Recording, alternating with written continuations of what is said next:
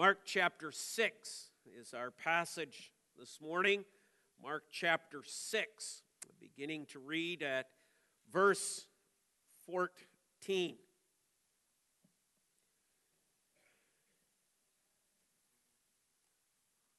Mark 6, beginning to read at verse 14.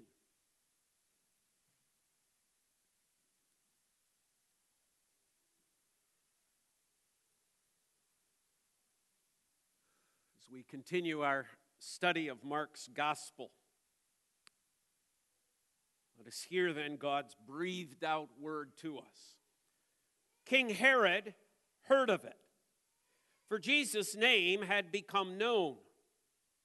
Some said John the Baptist has been raised from the dead. That is why these miraculous powers are at work in him. But others said he is Elijah, and others said he is a prophet, like one of the prophets of old. But when Herod heard of it, he said, John, whom I beheaded, has been raised.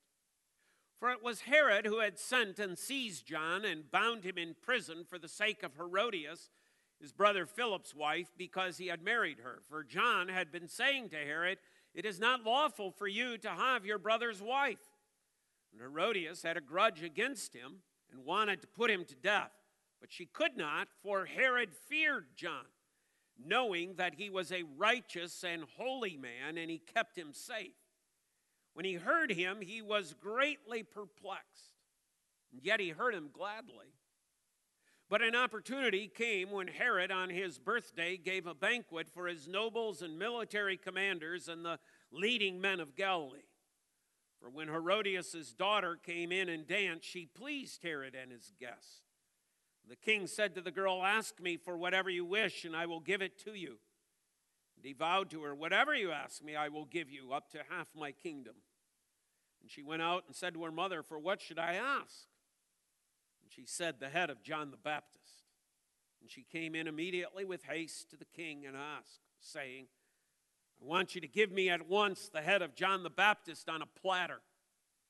The king was exceedingly sorry. But because of his oath and his guest, he did not want to break his word to her.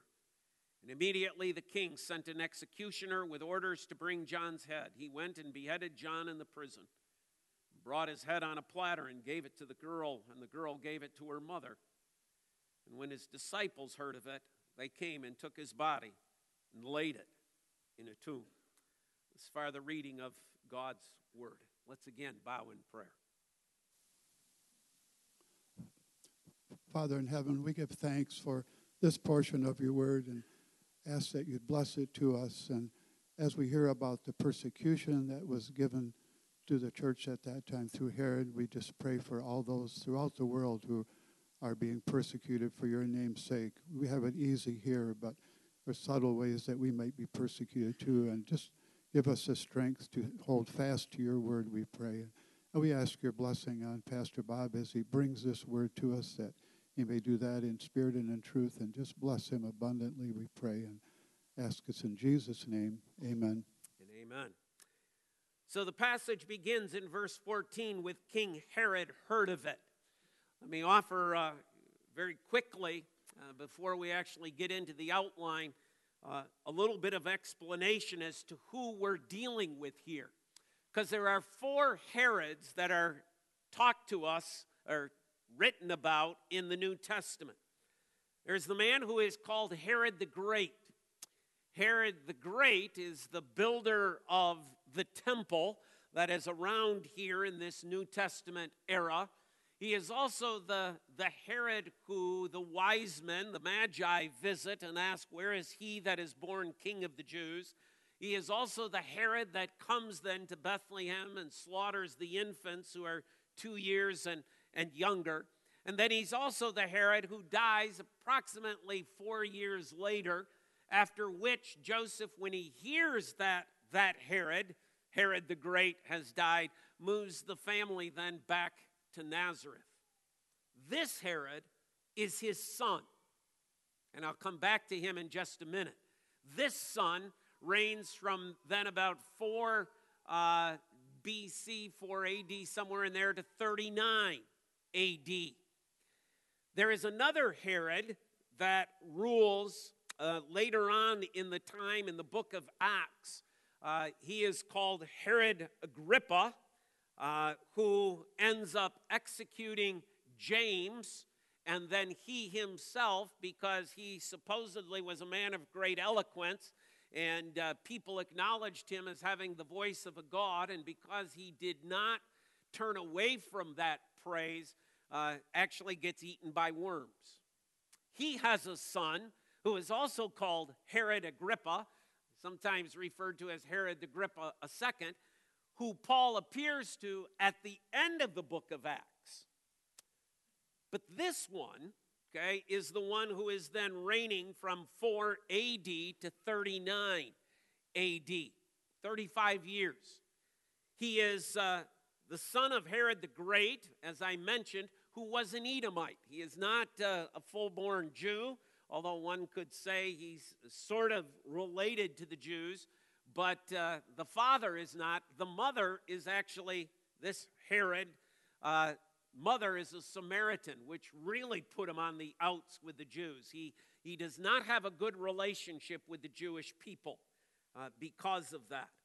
He rules over an area of Galilee and another area called Perea, which is sort of down along the Jordan River Valley. He is actually referred to as a tetrarch.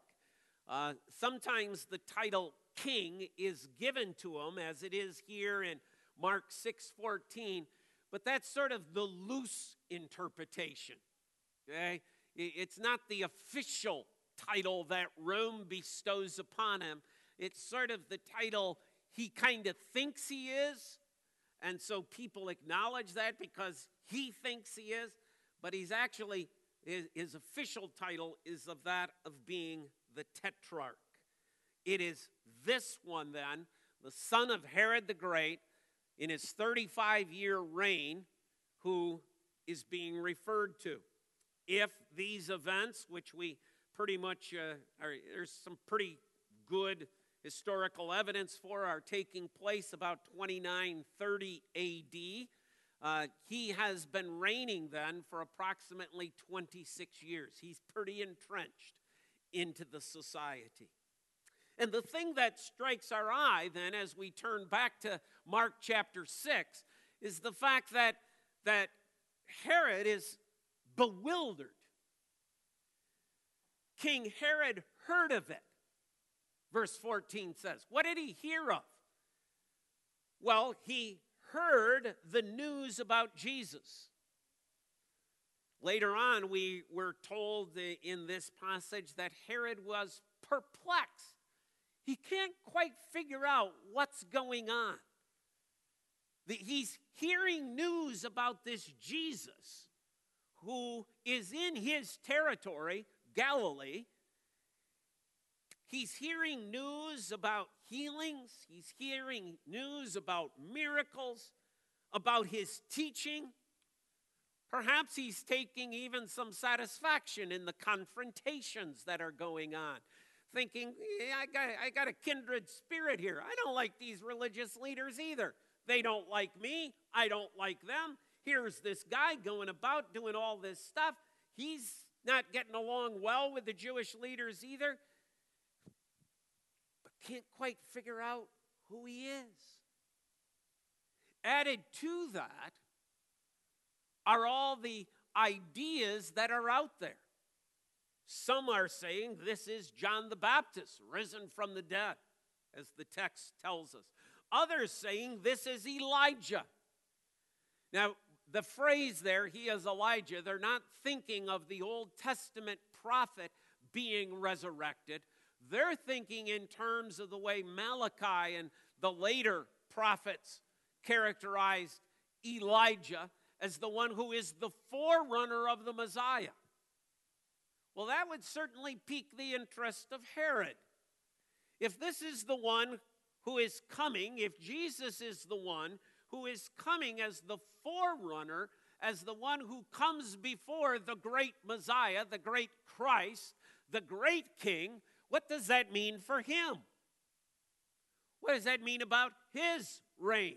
What does that mean about his legacy? So that, of course, is of interest to Herod.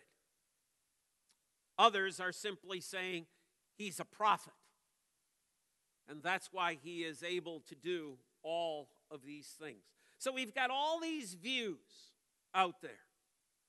But Herod has already reached his own conclusion. Verse 16. But when Herod heard of it, that's the second time we've heard that, isn't it? Verse 14, King Herod heard of it. Now again, but when Herod heard of it. And it would seem that that's a little bit more focused. Most commentators draw our attention back to Jesus sending out the disciples. This is something to take note of. This is not just a man, one single solitary individual going throughout my Galilee from Herod's perspective, who is performing these signs and wonders, whose identity is somewhat mysterious, but he's got workers. There's 12 workers going out, and they, with great power, are doing miracles as well. When Herod hears not only about Jesus, but when he hears about the disciples going out, bringing the news not only of the gospel, but doing so with miraculous powers, when Herod hears of it, Herod reaches his own conclusion. John, who I beheaded, has been raised. Now, one of the things that plays into this is the fact that we know that this Herod is very superstitious. This is a guy who seems to be involved in about every religious practice that there is a possibility of. He is a religious person. We wouldn't use the term believer, but he is religious. His religion is the religion of superstition. So he's involved in all sorts of worship of different gods, including, from what we've come to understand, even in terms of some what we today would call occult-like practices.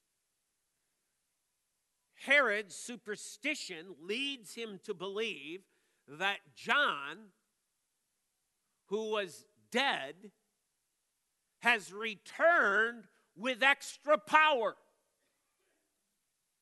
That the one who has died has now come back to life with great superpowers.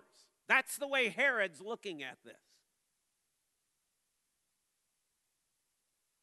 Now, obviously, Herod is wrong.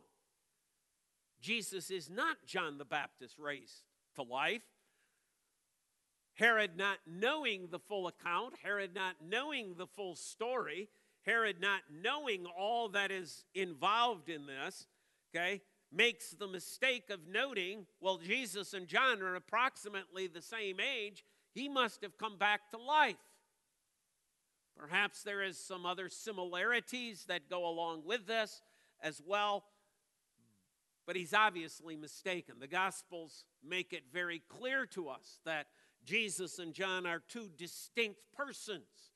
They have two distinct pregnancies. They have two distinct mothers and fathers, to use it loosely as far as Jesus is concerned. They grow up in different areas. They have two different ministries. They have met each other. They have been on the same spot of ground at the same time. But Herod is unknowing of all of this, and so he makes the false assumption that Jesus is John raised from the dead.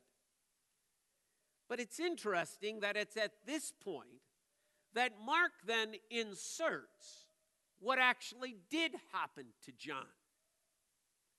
And I think it's important that he inserts it here. Because what is Mark chapter 6 about? But it's about the rejection of Jesus. And as I mentioned last week, this rejection of Jesus that takes place here in Mark chapter 6 is a foreshadowing of the rejection that's going to come in Jerusalem and is going to come and meet its end at the cross, which is going to result in a resurrection, not of John, but of Jesus. So Mark is, as it were, is fitting this story in here, not because it fits chronologically, but it fits thematically. It fits with the theme of rejection. It fits with the theme of persecution. It fits with the theme of the fact, yes, these disciples are going to go out. And yes, they go out preaching the gospel, but they too are going to come under the persecution of those who are opposed to this message of the gospel. So what exactly happened here? What happened to John? Mark now clarifies the events that took place in regards to the beheading of John. And it has to do, first of all, with John's arrest. John is arrested because of the sin of Herod. And what is Herod's sin? Well, the passage talks about in verse 17 that he bound him, put him in prison for the sake of Herodias, his brother Philip's wife. Now here's where the story turns pretty ugly in the past. Herodias has two connections to Herod. One, she is the daughter of his half-brother. In other words, Herodias is his niece. Now just let that sit for just a second. Herodias is Herod's niece. Secondly, Herodias is the wife of his half-brother. She is his sister-in-law. But to confuse the matter even more, what ended up happening is this. Herod's half-brother is in Rome, living in Rome, serving in Rome with Herodias as his wife. Herod, this Herod, comes to Rome to pay a visit. Spots Herodias. They have some sort of illicit affair. Herod convinces Herodias to leave his brother, come back with him, and live and marry him, even though she has a daughter by the other half-brother. This is like as the world turns. John is forthright in condemning what Herod has done. And it all centers on Herodias. Now, I suppose there's many things that Herod has done that John could have took aim at. But this one is so blatant. This one is so wrong. He is living in a marriage relationship that is incest. This is wrong. He should not be living in a marriage relationship with his niece. 2, it is adulterous. He's living in this marriage relationship with a woman who has a husband, but she left that husband for the sole reason of being with Herod.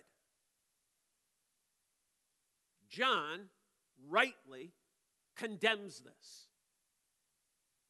And it would appear as you read the text that whenever John has the opportunity to address the circumstance, to address the situation, he's out preaching, proclaiming, people need to repent. You know who else needs to repent? Herod. Herod needs to repent. Our government leader needs to repent. He is involved in an adulterous, incestuous relationship. It is wrong. It is sinful. Well, that news reaches Herod. It reaches Herodias. Herodias starts putting the pressure on Herod. You got to silence this guy. You can't let this guy go around Judea, Perea, Galilee, preaching that we're involved in some sort of sin, even though they are. And so we read, under that pressure, Herod put him in prison. But then we read an interesting phrase, verse 20. Herodias is pushing for the death penalty. Herod's arguing, I got him in prison. He can't do much harm there. Except he keeps talking to John. For some reason or other, he is drawn to this man, even though he's in prison.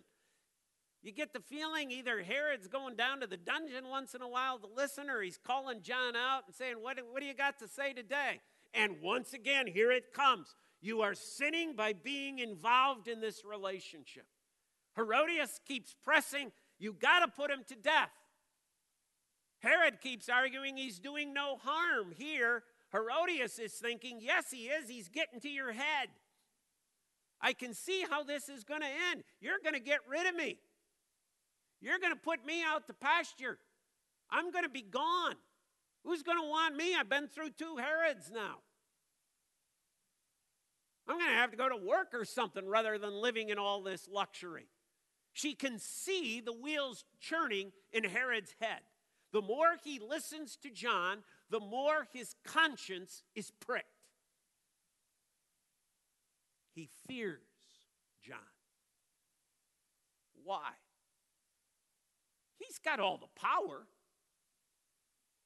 He's got him in prison. He can order his execution. Why does he fear John?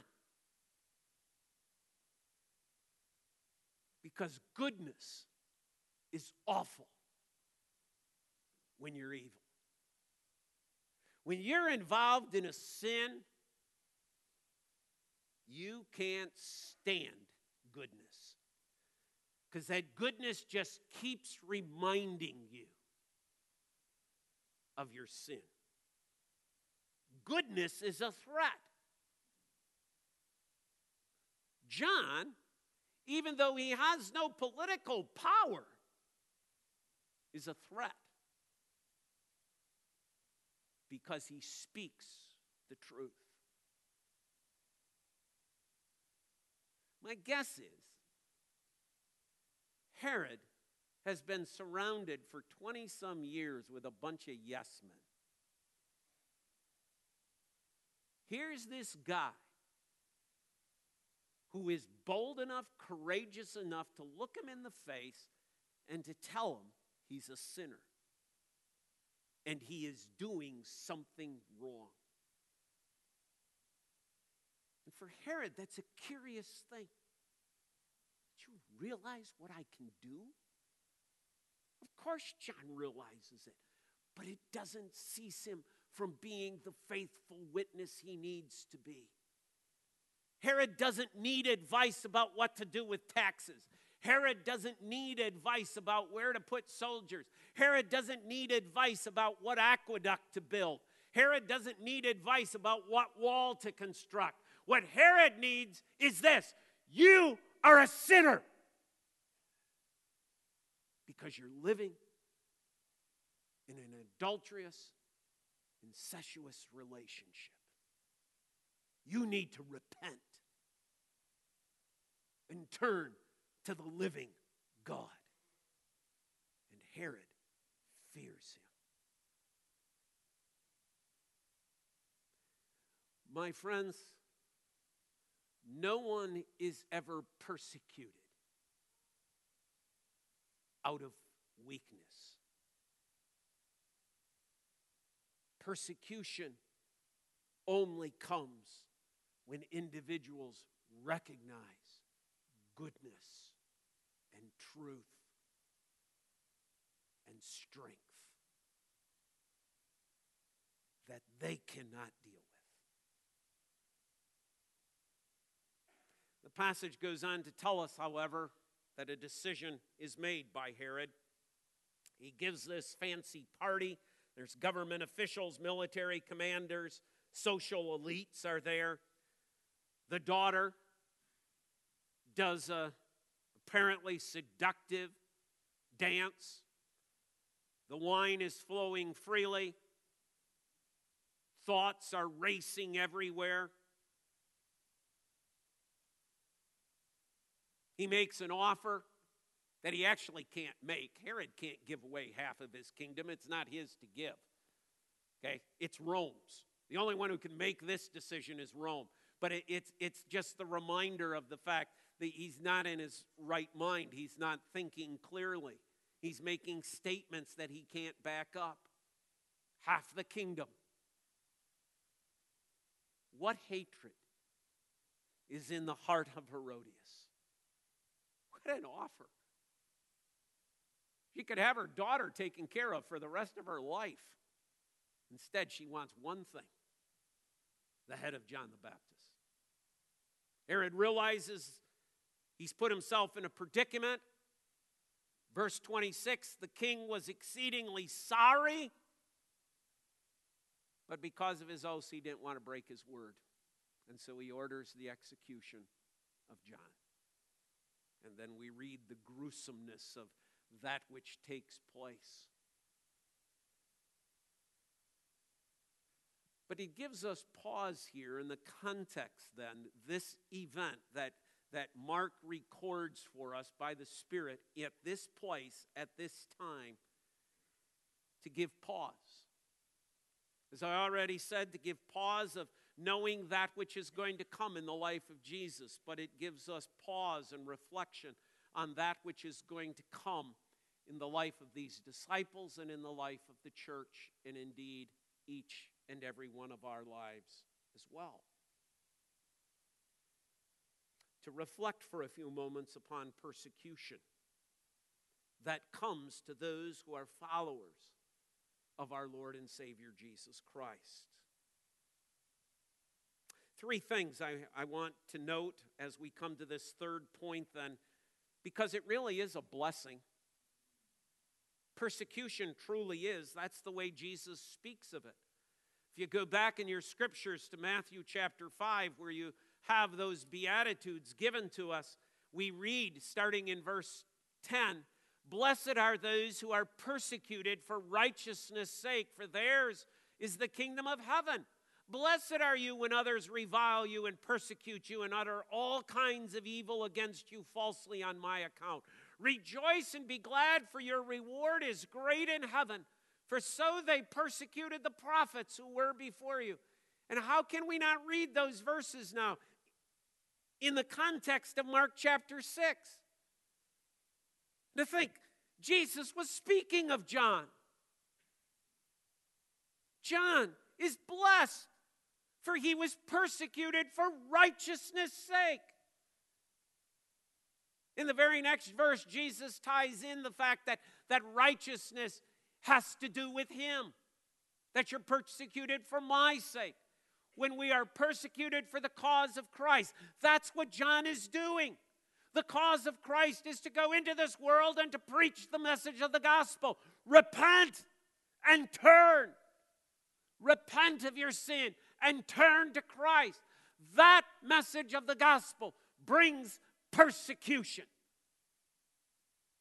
But Jesus says, blessed are you when you are persecuted.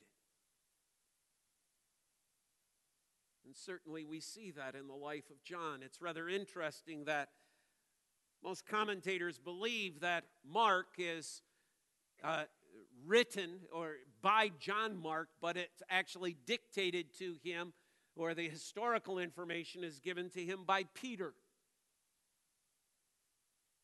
One who is going to do everything he could to avoid that there in the courtyard, but one who, as you read through 1st and 2nd Peter, writes much about suffering for the gospel.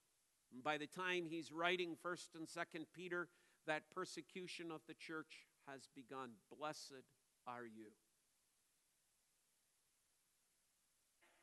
And certainly we live in a day and age, do we not, in which even in the most casual of conversations, mentioning Jesus Christ causes icy glares. Much less if you're how much more, I should say, if you're a politician and dare to bear the name of Christ. How much even more so if in the debate on abortion you speak about Christian principles and morality. If you simply go on a march for life, the hate spewed words that are thrown not only from people in the crowd, but from politicians, from the media. When you raise even this concept that seems to be so point blank, so clear as Herod's adultery, when you raise the issue, even within your families, there's a coldness.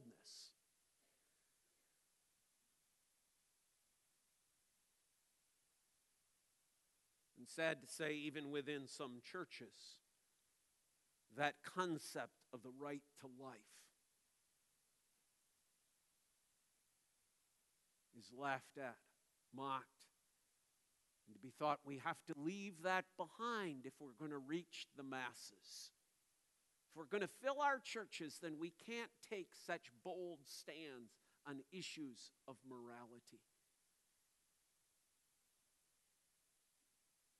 How much more so when individual and personal sins need to be dealt with.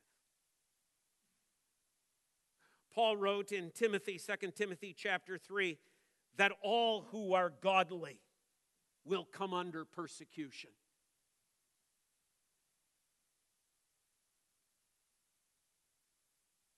Perhaps the question that we need to ask ourselves is my Christianity kept under the covers so much that nobody persecutes me? Oh, this isn't persecution for being obnoxious. This isn't persecution for being a jerk to people. This isn't persecution for being hardened. This is persecution just for the sake of Christ. To do something solely in the name of Christ. Out of a love for Christ, out of a compassion for Christ. Blessed are those who are persecuted for righteousness' sake. In the book of Revelation, John is given two visions. In Revelation chapter 6, there is the picture of those who are martyrs underneath the throne. What a beautiful picture. Where are the martyrs?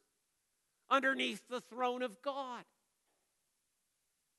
A picture of having come under God's protection, of being there in God's presence. You know, think about it. If you're under the throne of God, how close you are to the glory and the presence of God. This is where the martyrs are.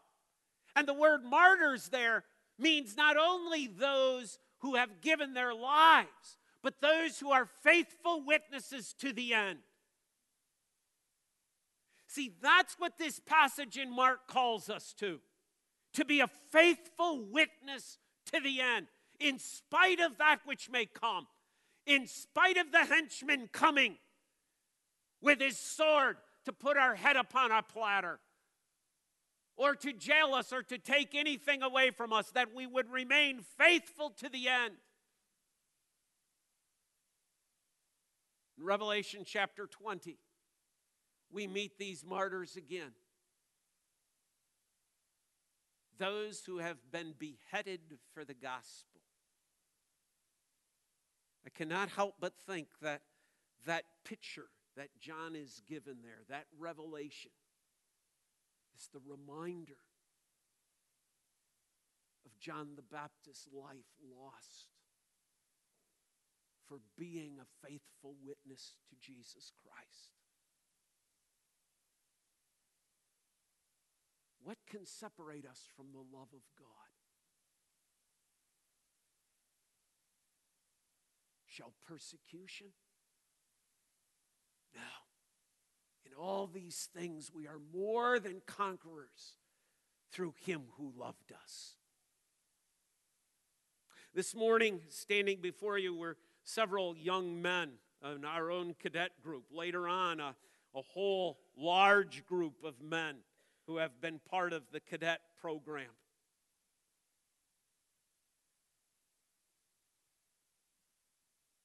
What a beautiful sight.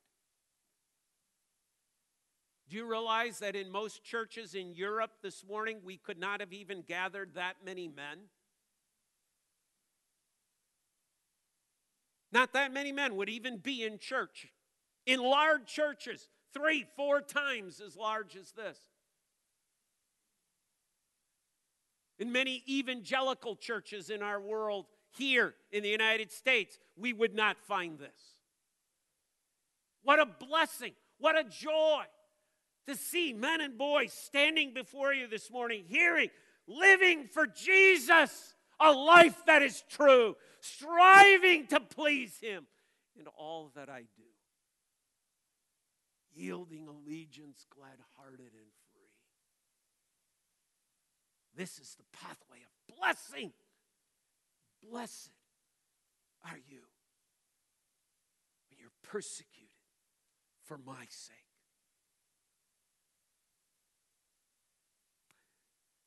Young men, someday,